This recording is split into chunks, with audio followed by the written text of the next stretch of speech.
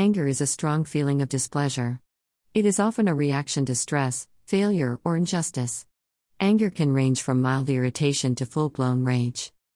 It is normal to experience anger. At times, anger is the appropriate response to the actions of others. When managed correctly and kept in check, anger can be an important ally to a healthy adult. But anger has risks, perhaps more than any other emotion. It can alienate people from others and lead individuals to do things they later regret. People who have lasting, extreme anger may find it helpful to explore its causes with a therapist. What causes anger? The causes of anger can vary. It may be triggered by external factors such as bullying, humiliation, and loss. Internal factors, such as frustration or failure, can also lead to anger. Anger is not always a reaction to a present circumstance. Sometimes a situation will unconsciously remind a person of a past experience.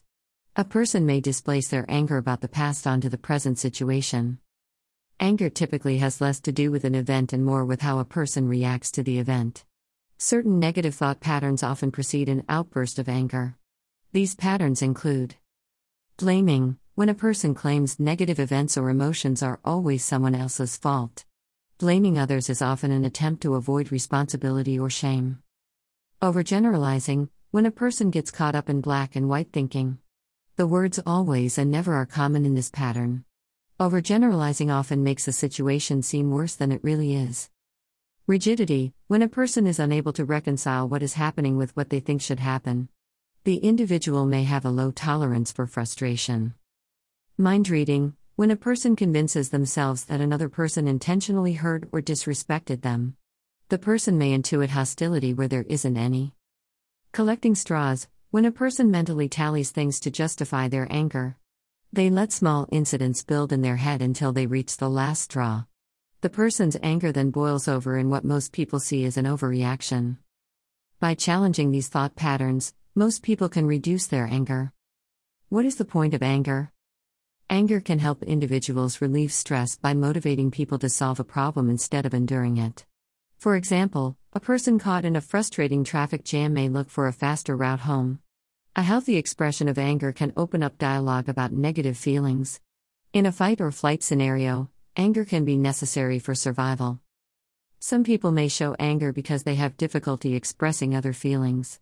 They may have been taught that certain emotions, such as fear or sadness, are unacceptable.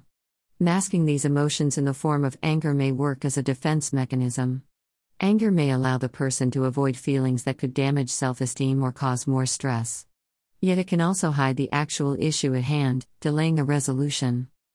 Expressing anger. Like many emotions, anger by itself is neither bad nor good. The consequences of anger depend on how a person reacts to the emotion. Some people feel that letting their anger out by screaming or yelling at someone else helps them feel better. But angry outbursts can become a habit. Aggression tends to cause more anger, not less. Moreover, the way other people react to anger can fuel an individual's stress and may lead to increased anger. Other individuals may express anger through passive-aggressive behaviors. Passive aggression is a subtle attempt to change, stop, or punish an action. For example, a teen who is upset that her family ate dinner without her may forget to clean the dishes that night. A person may feel passive aggression is a safer or more polite way to get what they want. However, it is more likely to cause confusion than solve the issue. Assertiveness is one of the healthiest ways to deal with anger. An assertive person will state what they need in a clear and direct manner. They will try to get their needs met without hurting anyone else. Assertiveness is the middle ground between being pushy and being a pushover. When anger becomes a problem. Anger is a powerful emotion that can influence people's thought patterns and behavior choices. It can also cause physical symptoms. An angry person may develop headaches, rapid breathing, or a pounding heart. Anger may be a problem when it leads to regular aggression and violence. Someone with anger issues may find themselves constantly yelling or throwing tantrums. They may struggle to enjoy company without getting into an argument. Unchecked aggression can cause social problems. If a person becomes violent, they may also get in legal trouble. Anger can also be directed toward the self. A person may engage in severe self-criticism to cope with frustration. Over time, they may develop low self-esteem or even self-hatred. A person may act on this anger in the form of self-harm. Some people may be aware of their anger issues but not know what to do. The individual may be so overwhelmed with emotion that they feel unable to control it. Such individuals may benefit from anger management therapy. Gender and anger.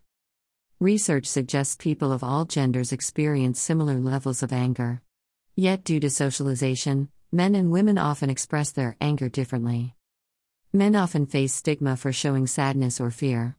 Yet society often labels anger and aggression as masculine. As such, men are more likely to express anger physically, perhaps by throwing objects or hitting people.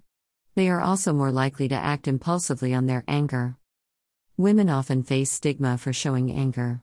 Thus, women are less likely to recognize or acknowledge their anger. Some studies suggest they are more likely than men to engage in passive-aggressive acts.